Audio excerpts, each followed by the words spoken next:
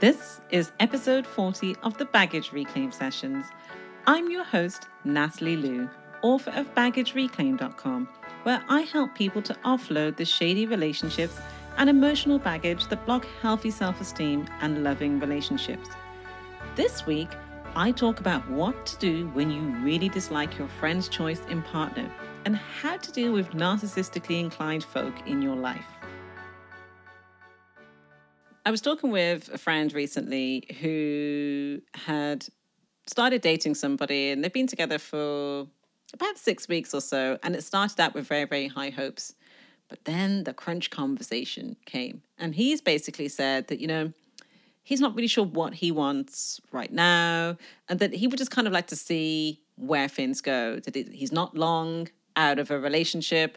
And, he just wants to basically go with the flow. And she, understandably, was frustrated with this, but also at the same time relieved because it's 6 weeks in and it's not like they're having a conversation several months down the line. And it's like now she knows where she stands. And we were talking and, we kind of had a bit of a giggle about the whole situation. And I said to her, well, he's basically saying, I don't want a relationship that has a purpose or a direction. Now, you might think I'm being hard here. But here's the thing. It is 100% okay for somebody to not want to be in a relationship, to not want to sort of commit themselves to looking at the possibilities. They're entitled to do that. But what they're not entitled to do is to make you feel that you should go along with it. They're not entitled to basically draw every person that they decide that they feel attracted to into that arrangement. If you like them, but you actually have in your mind that you want to be in something that is more committed in the long run, then it's okay to say at this point, actually, I don't want to participate in that much as I like you.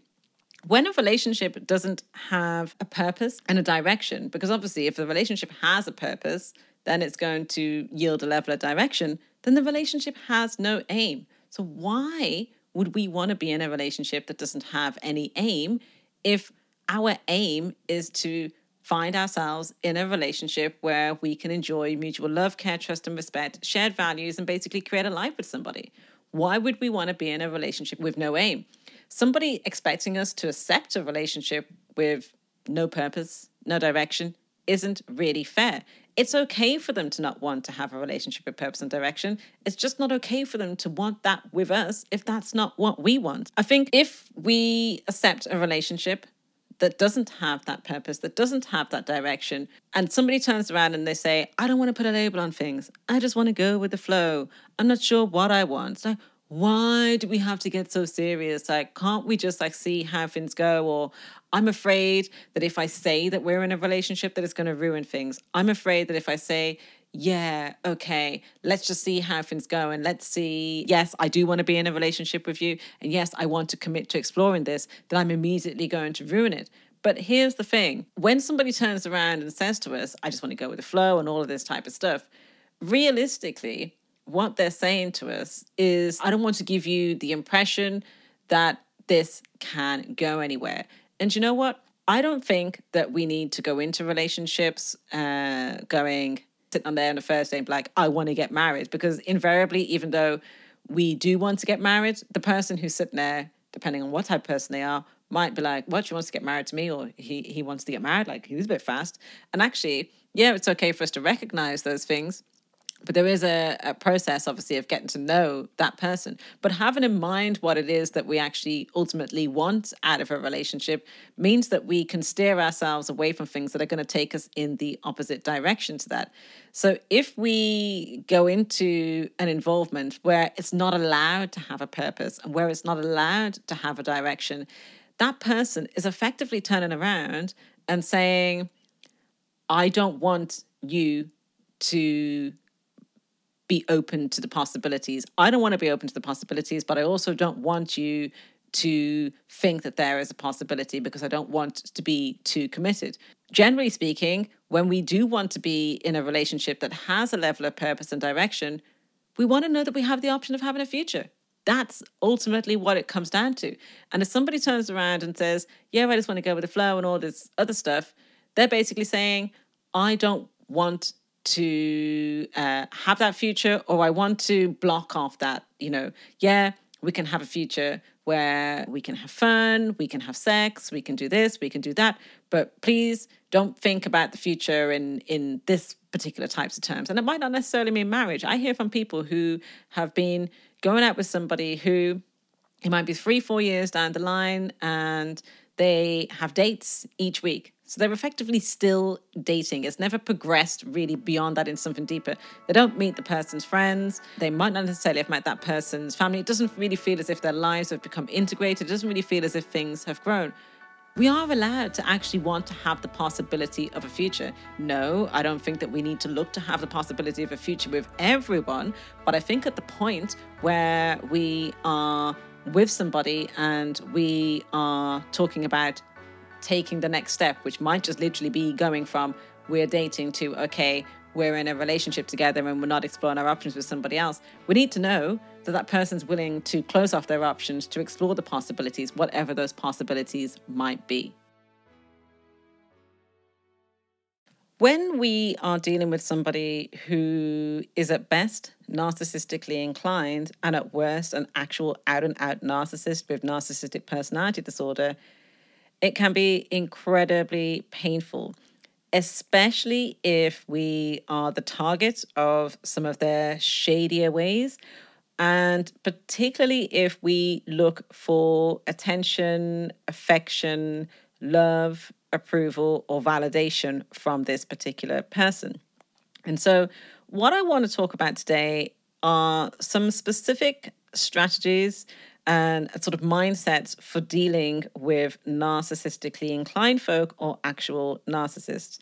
This isn't an exhaustive session in the sense that we could talk about this subject for a long time. So really what I want to do is delve into some key points, because last year, in episode 5, I talked about why do we find tricky co-workers so stressful? And a particular recurring theme that I keep seeing in emails to me about the show or to the blog or comments is about how awful it is to work for a bully, especially one that really does exhibit narcissistic tendencies. And also just to work with somebody who has those delusions of grandeur and who walks around thinking that they are the king or the queen or the boss of the world or the messiah themselves. It can really be incredibly damaging to your sense of self if that person manages to really get their claws into you as such. And so I think that in recognizing a few key things and sticking to certain, I don't want to say rules, but I think more a mode of living around these types of people, then you can really, for your own self-preservation, spare your sanity, and you stop making sense out of nonsense, and you stop trying to change somebody or trying to make somebody be empathetic when they really can't. Now, at the top of the list, I decided to go with narcissistic co-workers. Remember, we spend, at least, obviously depending on whether it's a part-time job or a full-time job, but imagine that we might spend 20, 30, 40, 50, 60, 70, or 80 hours a week even at work. And imagine that we then have to work with somebody who is, as I said, at best narcissistically inclined, so might be exhibiting a couple of narcissistic traits or one in particular. So they might be, very unempathetic, or they might have delusions of grandeur. It's that whole sort of self-serving, using people as a means to an end, being very, very cutthroat, the superficiality. It's exhausting to be around this type of person, but strangely, and I've encountered it myself, many years back, you can also feel very, very flattered to be around this kind of person. So on one hand, you might actually be like, oh my gosh, this person repulses me. And on the other hand, be like, oh, but when that person compliments me or basically turns their attentions on me in a positive way, it feels like the sun has come out for the first time in 100 years. If you can keep these 10 particular tips in mind when you're working with somebody who is narcissistic or narcissistically inclined, you can keep yourself out of a lot of trouble. Now, something that I spoke about in that same episode, episode 5, and you can get any podcast episode by putting in baggagereclaim.co.uk /the episode number. One of the things I talked about is about facts. Facts are brilliant for dealing with not just narcissistic folk, but also passive aggressive people. Because when you stick to the facts, then you are dealing in reality and they are off in their own little la la land. But you stop letting somebody hijack your own reality. So when you are working with somebody who is like this, you have to stick to the facts. If you start trying to get sucked into their world, and when I say too emotional, I mean that using things or talking about things in very, very emotional terms with that person and seeing them through a very, very emotional filter, you will get sucked into their la la land and start getting very, very confused about who you are and who they are and who has power and all the rest. And you don't want to start trying to make sense out of nonsense. So stick to the facts, because it is the thing that they don't deal in. If you stick to the facts, you are already streets ahead, because they start to realize, oh, hold on a second, I can't mess with that person. That means document everything. That means get things on email. That means if a conversation is being had or something is being done, follow it up, with an email. And believe me, if you run into, further problems with this person that's going to result in there being, some sort of disciplinary, then having this type of stuff documented is incredibly useful as well. But it also means that if you stick to the facts and you keep sticking to the facts, it is very, very difficult for that person to run rings around you.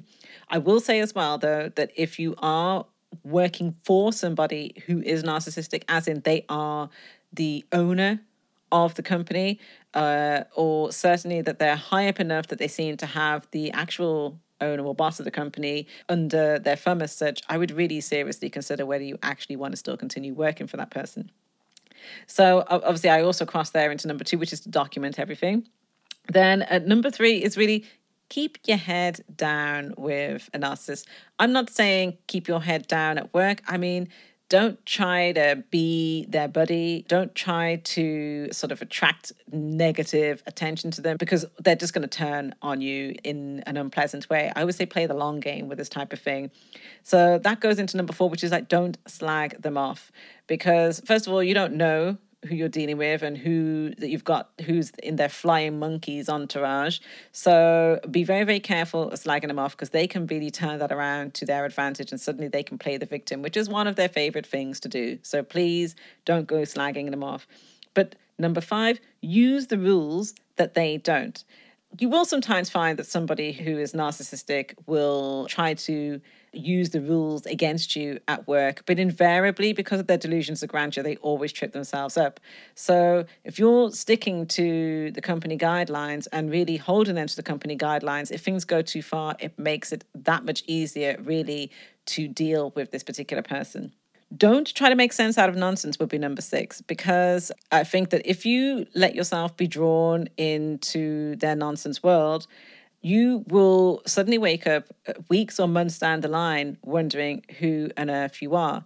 Now, what I mean by try not to make sense out of nonsense is you can go to a meeting with somebody who is, a narcissist, and they will turn around and say stuff, and sometimes it won't make sense, and sometimes it's just exaggerations, not taking responsibility for certain things, drawing other people into certain things.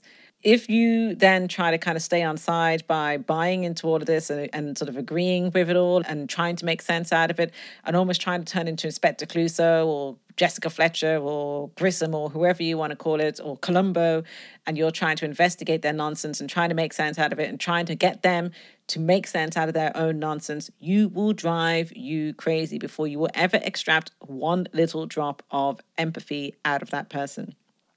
So number 7 is don't disclose personal matters to the narcissist at work. It will not make them empathize with you. I can't say this enough.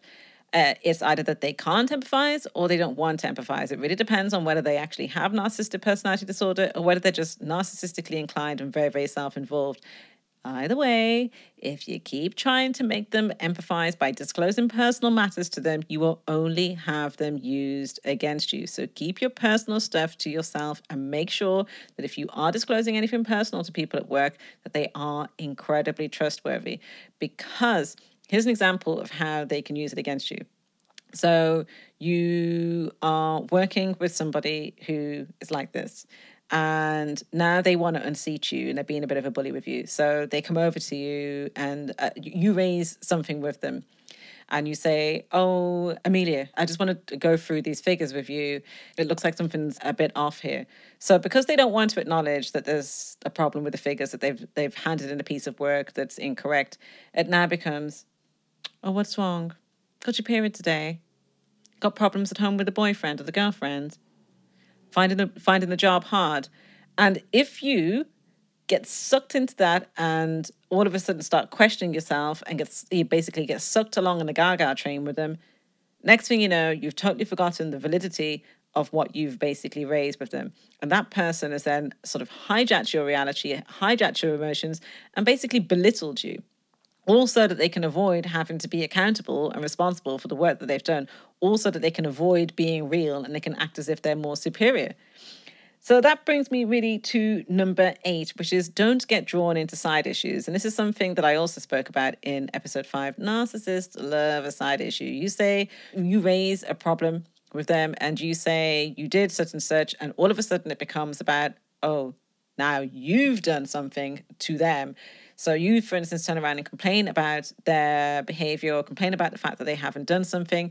And now it becomes you're a bad person because you've made them feel bad because you turn around and pointed out the fact that they had done something incorrect at work or whatever it is. They will, as I said, bring up stuff that has absolutely nothing to do whatsoever with the situation at all. They're exhausting. So number 9, never respond from a child role. And this, I think, is the pivotal thing really in all situations with people like this. So part of the reason, aside from the fact, obviously, that their behavior is pretty deplorable at times, but aside from that reason, really the key reason why a narcissist could really get under your skin at work is because they remind you of somebody else in your life. Potentially from earlier on in life. So they're pushing that button and it's triggering. It might not be that the person earlier in life was necessarily an out-and-out narcissist, but some of those traits, those bullying ways, the critical ways, building you up and then discarding you, not knowing which way is up sometimes, but that person can be very, very familiar to you. And so next thing you know, they are now treated like an authority, somebody who's more superior to you, somebody who now holds the key to your value. You then start coming from a place of being in a child role. You're responding to them as if you're responding to that person from the past. And that is a major problem. The thing is that if you start doing that, for instance, and that person is your boss and the person who they're reminding you of is your mother, you're going to be engaging with that person as if they're your mother and you're their kid. So they will still be activating you in exactly the same way. So you'll be hungry for praise, hungry for validation, and at the same time feeling incredibly belittled, resentful, in pain, wounded, and all sorts of stuff. So you can't be in a child role at work. That's putting aside narcissistic folk. You just can't be in a child role at work. You got to work at, from an adult place. And that way you are then able to distinguish between you and others rather than seeing people as having power over you to kind of determine your entire life and to nurture and to raise you. Which brings me then to number 10, which is, and this really ties in neatly really across all the previous points, which is about using neutral, non-emotional tones to them.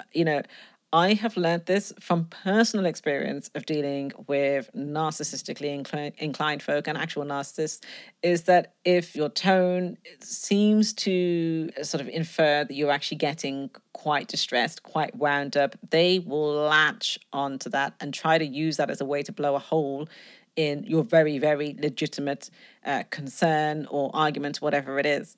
And so when you use even neutral tones, with this person, it's very, very difficult to find somewhere where they can basically wedge their claw in and basically use it against you. And all of the points here that I've mentioned about co-workers really can be used, again, with any other folk, but these are ones that I wanted to mention specifically about work. Now, let's go over to family members. Now, I have plenty of experience of this, and so I can tell you for sure that this stuff does work. Again, this is not necessarily an exhaustive list, but it is the key stuff. So the first one is, I talked about this with the co-workers, but this is ever so important with family that behave this way. Number 1, do not confide. if you confide your very personal information, stuff that you are, I don't know, looking for maybe support on, empathy, that type of thing, it actually could be used against you if they are of that inclination, or it will be seen as a slight against them. Now, you might be going, huh? Like, how could me confiding something personal in them be seen as a slight against them? So narcissists, like to, delude themselves into believing they are the best, they are superior, all this stuff, there's delusions of grandeur. So when a family member, particularly if this is like a parent-child relationship, so if you go, for instance, to your mother and you go and confide something that basically infers that you are not perfect, you're basically, because they treat you like an extension of them, they're going to feel very, very wounded, insulted, offended, all sorts of stuff, because it's like, oh my gosh, I am not perfect. And look at you, you are failing. And that means that I am failing. So, yeah. Now, I know that when we are the kid and somebody is our parent, or actually we can be like this with family members, we do like to say to ourselves, oh, but they're my mom or they're my dad or they're my sibling or whoever, I should be able to confide in them. One of the things I say to people in life is figure out what people are good at. And if somebody's strength is not being confided in, if somebody's strength is not being supportive, yes, I know it's annoying. Yes, I know it's frustrating. Yes, I know it's painful. But why would you keep setting you up for pain by confiding in a person that keeps using it against you? Don't do it. Yes, it would be nice if, for instance, you could have that supportive mother who you could go and confide all your problems in. But if you don't, instead of trying to make them into somebody else, instead of blaming you for the fact that they're not that way, recognize them for who they are. Recognize the humanness in them, even if they don't recognize the humanness in them. Number 2 is to keep it real. And when I say keep it real, what I mean is get on with doing your thing. Be yourself, because they're going to do whatever they're going to do anyway. Now, once you are keeping it real around somebody who is of that inclination, they are less inclined to focus so much of their attention at you, because they know it's not really going to get anywhere. Now, there might be a part of you that's like, oh, that feels like it's rejection of me because, I'm trying to basically be my authentic self, and now they don't want to be around me, or it feels like they focus on somebody else who is more superficial. But that's not about you. That's about their inclinations. And, it's kind of one of those things like, do I want to be in pain or do I want to be free? Do I want to be battling with this person or do I actually want to get on with my own life and, focus on opportunities to open myself into relationships that are much more substantial, but that much more authentic? Number 3 is find the sweet spot. So instead of trying to have everything on the menu of, for example, a mother-daughter relationship or a sisterly relationship or a father-daughter relationship or whatever type of relationship that it is with this particular family member, find the sweet spot of where you get on without there being that antagonism. Find the sweet spot of where actually I can spend time around this person, I can have a laugh around them, I can feel relaxed, and it doesn't cross into that territory of, oh my gosh, I'm under attack, or, oh yeah, they want something out of me again. That might mean that, at that intersection, your relationship might seem quite light. But to be honest with you, if that light relationship is actually quite fruitful, enjoy it for what it is, rather than trying to force it to be something that it isn't, and sort of then finding that you're in pain. So again, that does go back to recognizing what they're good at. That might be very, very limited. But if you're going to have a level of relationship with them, accepting them for who they are and enjoying, I guess, almost the relationship at its, at the most rewarding point of the relationship, which also might be the narrowest point of the relationship, because somebody who might be quite superficial might mean that it's going to have shallow depths to that relationship. If you can enjoy that relationship at that sweet spot, that's the place to enjoy it, rather than trying to make that person into something that they're not. Again, if the person is not empathetic, if the person doesn't really do supportive, but they do light humor, they might do, more practical things, enjoy that sweet spot of the relationship rather than trying to make them into somebody else. Number 4, stop trying to be the favorite. Opt for respect. So if you decide to do number 2, which was to keep it real, you will find that, yes, you might get on their damn nerves at times. Yes, they might sometimes very vocally object to your realness, because obviously it's going to sometimes make them feel uncomfortable. But you know what? They'll also respect you. Now, if you keep trying to be the favorite with somebody who is narcissistically inclined, you can't be authentic, you can't be happy, and also seek to be the favorite. You might think that your happiness very much relies on being the favorite, but when you start to examine why you're looking to be the favorite, then you actually have opportunities to support you in a more authentic way rather than setting you up for pain. Because the reality is that if you're trying to be the favorite with a narcissist, then you are also likely to replicate that into other types of relationships. It might be your romantic relationships, it might be in your friendships, it might be at work, trying to basically be the favorite. You might find that you compete with other family members, and that's really going to be to the detriment of yourself. And then number 5 is don't look for sympathy. You are a unique, worthwhile and valuable individual, all in your own right. You are a separate entity. And I specifically put don't look for sympathy in its own separate point because I think that we find ourselves behaving in ways that are reflective of a pattern that we have been in for quite a long time.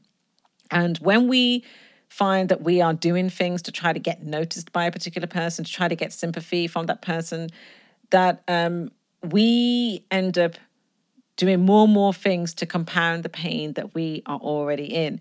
We keep trying to get the person who has let us down in various ways when we were younger to try to recognize that so that we feel that we can have that permission to move on. Stop looking for sympathy from that person.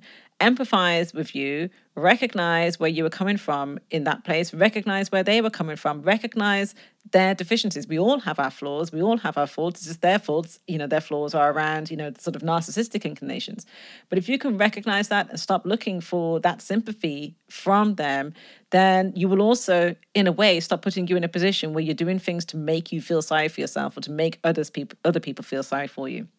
Now, last, but certainly not least, I want to talk about narcissistic partners. And, everything I've talked about so far, you can apply in some form to a narcissistic romantic partner. Now, realistically, I could devote an entire show, possibly even several shows, just to talking about narcissistic partners. But there are really 3 things, I think, that I want to focus on here, which is if you are with a narcissistic romantic partner, the relationship is unlikely to last. I mean, yeah, it could run and run, but I mean, if what you're looking for is something much more deeper, something that where you are partners on an equal level, yeah, the relationship is unlikely to last.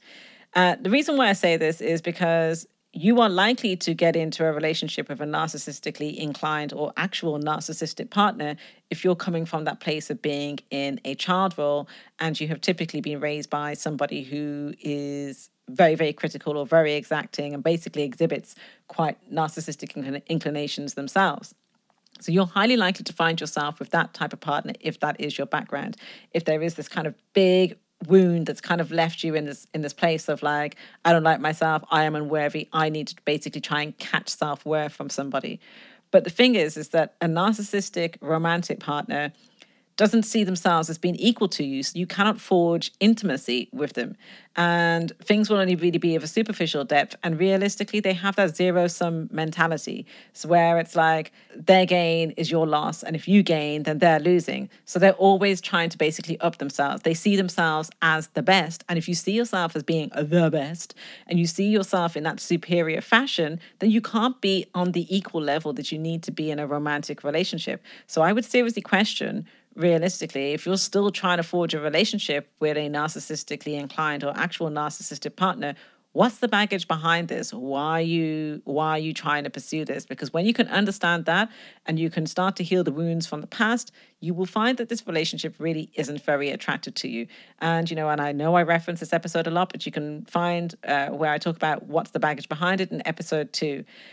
And so point number 2 is if the person is showing more inclinations rather than out and out narcissistic personality disorder. And I will include a link to where you can read up more about that in the show notes, the actual criteria that they use to, diagnose somebody as being narcissistic or having narcissistic personality disorder.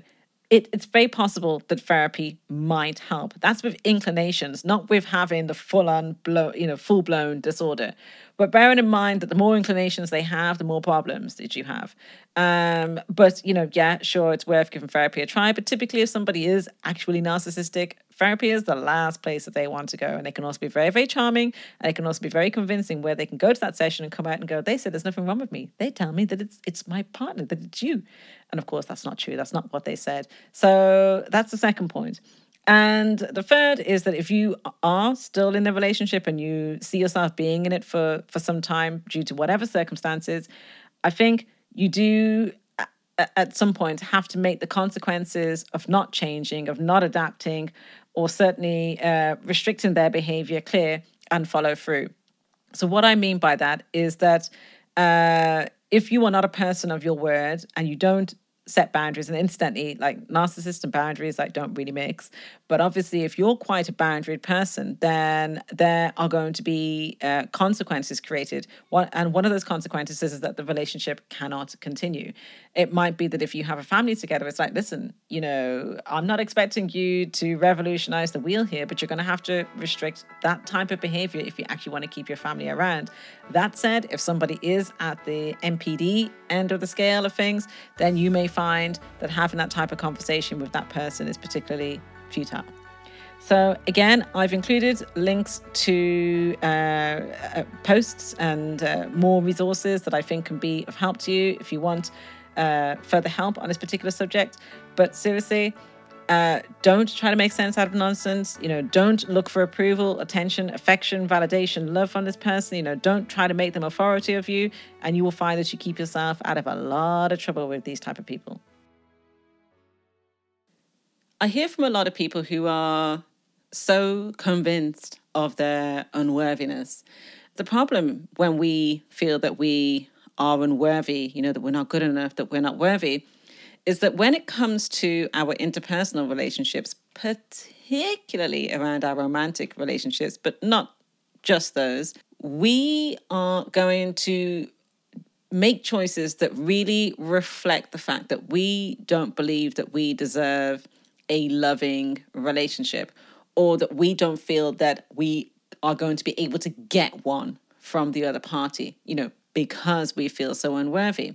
But here's the thing. The same energy that is used to convince you of your unworthiness when you have this kind of mentality can be used to convince you that you are indeed worthy of a relationship, that you are indeed a worthwhile and valuable person. So that's the whole thing. It's just a misappropriation of your energy. The same energy that you use to convince you of your unworthiness can be turned into something so much more positive when you start actually trying to convince you of your worthiness. It's the same energy, just used in a different way and yielding more positive results. And I remember reading years ago, and it just popped into my head now as I was saying this actually, about one of my favorite books, actually, You Can Heal Your Life by Louise Hay. And it's about making that connection between your emotional health and your physical health. I remember her saying something like, you can basically, when you have negative beliefs, you spend a lot of your time affirming negative things about you. And that when you now start to say positive things that sound reflective of you, that are not said in some sort of, saying things that you don't actually believe are true, but saying positive things about, affirmations. So that when you put the same energy into saying positive things about you, into treating you well, you can yield fantastic results. The same energy that goes into convincing you of your unworthiness can be turned into something so much more positive and redirected to convincing you of your worthiness. It would be so much better, life would be so much better if you spend your life looking for evidence of your worthiness rather than looking for evidence of your unworthiness. It's really, again, that appropriation of your energy and choosing mindfully about what you want to look for and the type of energy, the type of emotion, the type of, life you want to lead. It's that time in the show where I answer a listener question. Sarah wants to know whether she should say anything about her objections to her friend's wedding to a significantly older man. She says, I'm a female in my mid 30s and I'm stressed because one of my best friends, who is the same age as me, just got engaged to a man 20 years her senior after only knowing him for 6 months and dating him for 3 months. I am freaked out by their age difference. He even looks 10 years older than he is, but I know that it is partly just because it's triggering my own issues. I'm in an unhappy marriage with a man my own age, and over the past couple of years, I have often wondered what life would be like if we broke up. Seeing my friend with this guy has made me wonder, are all men dating women half their ages? Is that all I can look forward to if I become single again? Some old perv who looks older than my father and can't handle being with women his own age? Also, I kind of see this guy as a stereotype who is having a midlife crisis. And I don't really think that he's thinking about what's in my friend's best interest, and that makes me dislike him. My main concern for her is the length of time she has known him. I just don't think she knows him well enough to be making this kind of leap, and he seems to be racing her to the altar because he wants to lock it down before she comes to her senses and runs. She is deeply religious, and he seems to have convinced her that this is all part of some divine plan. The wedding day is set for this coming fall, and I feel like it would take everything I have to be supportive. I will also feel like a hypocrite if I don't say anything. Can you tell me what, if anything, you would say if this was your friend? Am I just projecting because this is triggering my own issues, or should I voice my concern? As you can imagine, in my line of work, I have friends who come to me sometimes for advice. And sometimes I see my friends in situations that I can kind of get a sense of what's probably going to come next. But when they come to me and ask me for advice, because I don't offer up unsolicited advice, if they ask me for advice, I always say, do you want me to put my friendship hat on, or do you want me to put my baggage reclaim hat on, or do you even want me to put on a mixture of the two? I'm always empathetic, and I'm always their friend first and foremost. And the reason why I say this is because I listened to Sarah's letter and I hear my own voice reading out her words. And I think to myself, I know she means well, but she doesn't really recognize where she's coming from. And she's in danger of doing her friend a great injustice if she makes the mistake of crossing the line and saying exactly what she has put down in this letter. If she is truly honest with herself, then she will recognize that a lot of what is going on here is about her. And that's never really a good reason to go and take somebody else to task about their own decisions. It doesn't mean that she doesn't care about her friend, but ironically, her concerns about this new man who apparently looks 10 years more than his own age and him not thinking about the best interests of her friend, I'm not inclined to think that she has her friend's best interests at heart either. Here's something that probably very few listeners or readers would know about me. So my parents haven't been together since I was about 2.5. And my mum got married to my stepfather when I was, I think, 6/7. My stepfather is white and he comes from the north of England. Actually, back in the day, he looked a bit like Michael Douglas. And he is, although they're no longer married, there was 14 years between the two of them. And one of the running jokes, and I still get a lot of amusement out of this, is when I moved over to London I was 23 when I moved over to London from back home in Dublin. My stepfather would come over sometimes to visit. At this stage, he was working overseas in various different places, and sometimes he would be in London. So sometimes he would come to stay. Sometimes I would meet up with him in London. And every single time I would be on the tube with him, or we would be out to dinner. You could tell that people thought that it was a really inappropriate relationship. I don't know whether they thought I was like a prostitute. I don't know whether they thought I was he was my sugar daddy, but you could feel, often because people tutted sometimes or made like facial expressions, that somebody called me a sellout at one point, but people project their own stuff onto you and they jump to conclusions that really don't represent how things are. And I think sometimes we could do with stepping back somewhat. So let's get to this issue of Sarah and her friend. The reality is, yes, Sarah is projecting. That's what she wanted to know. You know, is she projecting her own stuff into this here? Yeah, absolutely. The thing is, and there's so much irony in this situation, and that's the nature of life, is that life can be, at the same time as being amazing and brilliant, it can also really stretch you and feel like it is a pain in the backside that is trying to mess with you. Here is Sarah in an unfulfilling marriage with a man who is the same age as her, and she clearly, I'm assuming, because it would be wrong to double standard and, for instance, to have taken an equally short amount of time to get to know her own husband. But here she is, having taken time to make her decision about marrying a man the same age as her. And now she is querying her friend's decision to marry a man who is significantly older than her, who she's only known for 6 months and been dating for 3 months. So here's the thing. Sarah's taken a lot of time on her decision and is unhappy in her marriage. This lady has taken a shorter amount of time and isn't married yet. She might have a happy marriage. She might not. Who knows? The thing is that Sarah is afraid that when she exits, if she were to exit her marriage, she would find that she is only being confronted with men who want to go out with women who are much younger.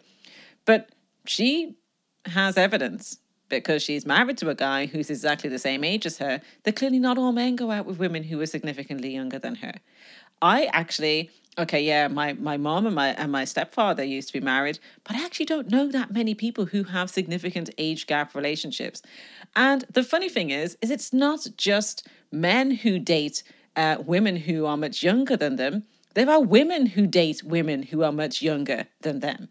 And actually, in one of my favorite shows of the year so far, which was the People versus OJ, Sarah Paulson, who plays the Marsha Clark, who is obviously on the prosecution team against OJ. In real life, she is 41, and she is going out with the actress Holland Taylor, who is 73. And that's her personal choice. I don't want to go out with a 73-year-old. I'm 39. I don't want to go out with a 73-year-old, but that doesn't make somebody else's choice to go out with a 73-year-old wrong. It also doesn't mean that because I'm happy with my husband, who is 4 years older than me, that somebody who is going out with somebody who is much older or much younger. In fact, we have a friend who got married to somebody who is about 8-9 years younger than her. So he was like late 20s, actually, when they met. And she is far happier with him than she has been with any of the guys that she went out with that were exactly the same age as her, that were close in age as her, and who were older than her. And so I really think that, yeah, there is a stereotype out there, but not every person who is older than their partner is the stereotype. She is very uncomfortable with this man who is marrying her friend. And you know what? It is okay to have reservations about your friend's partner, but make sure that those reservations are legitimate, and make sure that anytime you bring it up, that it has to be rooted genuinely in their best interest. And if your own situation is crossing into it, and in fact, it's really pushing on those buttons, it's best not to bring that up until you can safely say that you know where you end and where your friend begins in that situation. Otherwise, all that's going to happen is you're going to end up saying a whole load of stuff that's basically going to really, really sort of significantly affect the friendship. And I think that sometimes we just need to be a friend. We don't always agree with every single choice that our partners make. And in fact, we don't actually have to not partners, our friends make. We actually don't have to like every choice that our friends make. Yes, it is very, very hard to see our friends get involved with somebody who is very, very toxic for them. It can be very, very hard to be there and see a friend in pain. And of course, we try our best to support them. Of course, we try our best to steer them in another direction. But we also can't make our friends' choices. And I don't think it's intentional, but I think that Sarah feels almost on some level like she wants to have some sort of control over her friend's choice. And it's like, really, her friend would be exchanging one set of control for another if, for instance, he were trying to control that choice. I suspect that if she is deeply religious, that probably has something to do with the speed of the relationship and why things are going at the pace that they are. That's not to say that everybody who goes at a speedy pace is doing it for religious reasons. But I just think that a lot of the discomfort about this is her friend is making a very, very significant life decision in a relatively short period of time, while Sarah herself also has to make a very big life decision, whether to leave her marriage, but hasn't chosen to because she's afraid of what else is out there. And so she is stuck and possibly has been stuck for a long period of time, whereas her friend is making a leap. The marriage may or may not work out between her friend and this guy. I wish them every luck in the world with much blessings and love and light. And at the end of the day, yes, there can be problems in age gap relationships because sometimes each person doesn't understand the other person's viewpoint on life or how each person wants to live. And in actual fact, in any relationship, you each need to get a sense of how you want to live, because how things are when you're dating is very, very different to how it is when you are in a relationship.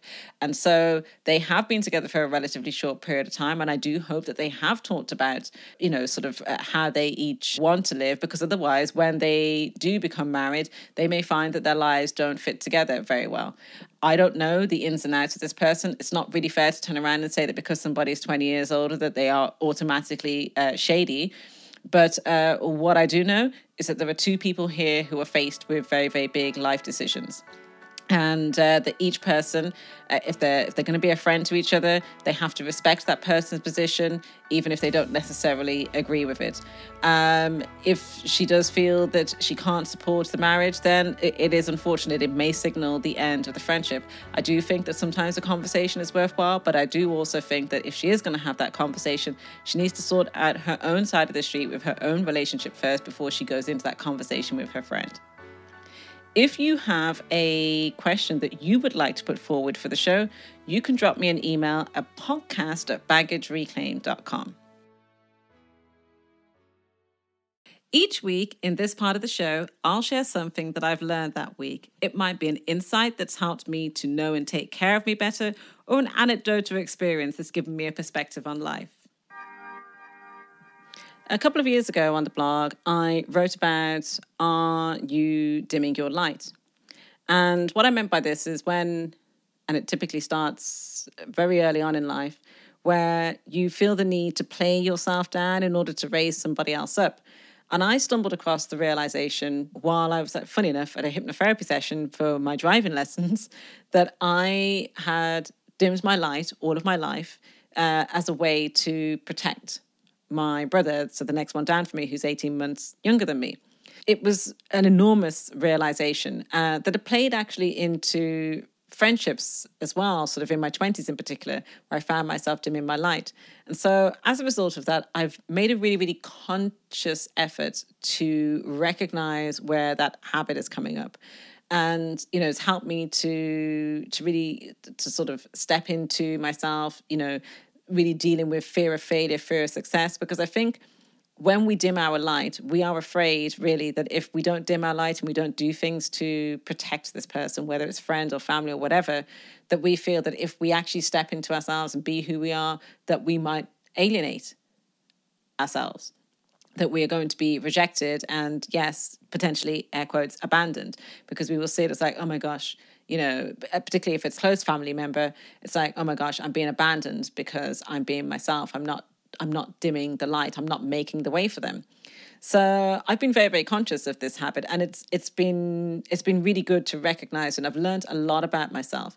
So we just literally got back today of recording this episode from being in Amsterdam, and we were supposed to be there for only 10 days, but we're actually out there for 11 because our flight was cancelled in the middle of the night. On the trip, I had an opportunity to hang out with not just my brother, who we visit out there every summer, but also my two half sisters, my sisters. And so it's the first time that all four of us had hung out together like this. I've spent quite a bit of time with my sisters over the years, but my brother hadn't.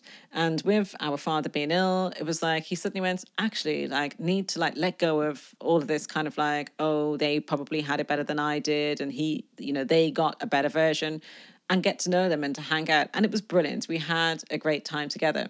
What was quite interesting is that, and it was only after it had happened, but I realized, I don't think it was dimming my light as such, but the roles do exist in families.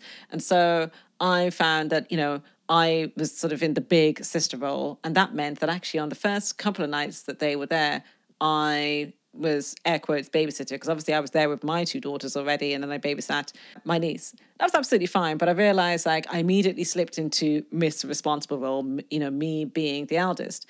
And as soon as I realized it, I was like sort of laughing to myself, but I actually wanted to hand back and let them go and do their thing.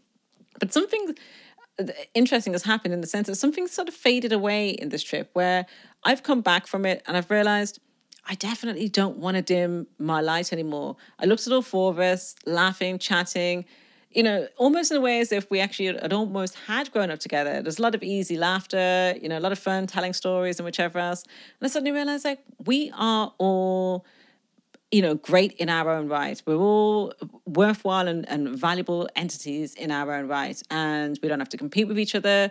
None of us have to dim our light for each other. I don't want to dim my light anymore. That's the thing that I really learned over this 10 days. I just want to stay in my own lane. I have to trust that I will be loved even when I'm myself. And I always strive to be myself, but particularly when it comes to family, I have to trust that I will be loved, that I will be okay regardless when I step into being myself and strive to be and do more. There can be this fear, I think, when we dim our light that or when we choose to stop dimming our light, it's like, oh, if I try to do more in life, whether it's to be more successful or I don't know, whatever it is, that we fear that if we step into being who we are, that we stop worrying so much about alienating others, that we're actually going to be rejected. And so that's why we also continue to dim our light to raise everybody else up. But you know what? Dimming our lights just isn't necessary. It really isn't, because also it's like coming from a place of pity. It's like not trusting that the person will find their own way and do their own thing. Not trusting that actually we don't need to be in control of everything, that we don't need to micromanage, their journey. So, here's to not dimming my light anymore. And I really, it's a process and it's a journey. I don't think it's going to like disappear. I have to be very, very conscientious about it, because it is a habit I've literally had since being a toddler. Where I felt over-responsible and where I felt the need to kind of, play myself down. But I am very, very conscious. It's extra conscious about it now. And now it's like something has faded away. It's really hard to pinpoint, but it's like in that moment where all four of us came together, it felt like that something's changed in the overall story. Something's changed in the journey. And it feels like, we're free to support each other, but also free to be ourselves. Well, that's it for this week's episode of the Baggage Reclaim Sessions. Remember, without direction and purpose, your relationship has no aim. It doesn't need to know exactly where it's going or the exact routes and stops that it's going to make along the way, but it does need to know that it's allowed to go somewhere. Don't settle for a relationship where it's not allowed to go somewhere where you know where you want to go in life. Thank you for joining me for this episode of the Baggage Reclaim Sessions, which is edited by my little brother Sean, who also put together the theme tune for the show. I can't believe it, but the next episode is the anniversary episode of the show. Yes, the Baggage Reclaim Sessions has been going for almost a year, and I can't wait to bring you what I have in store for listeners, so look out. Now, if you would like to submit a listener question or you have a topic suggestion, you can drop me an email at podcast@baggagereclaim.com. I'm also on Facebook and Twitter as Baggage Reclaim. See you next week. And don't forget, you can find all episodes at baggagereclaim.co.uk/podcast. You can also go straight to an episode by putting in baggagereclaim.co.uk/ and then the episode number.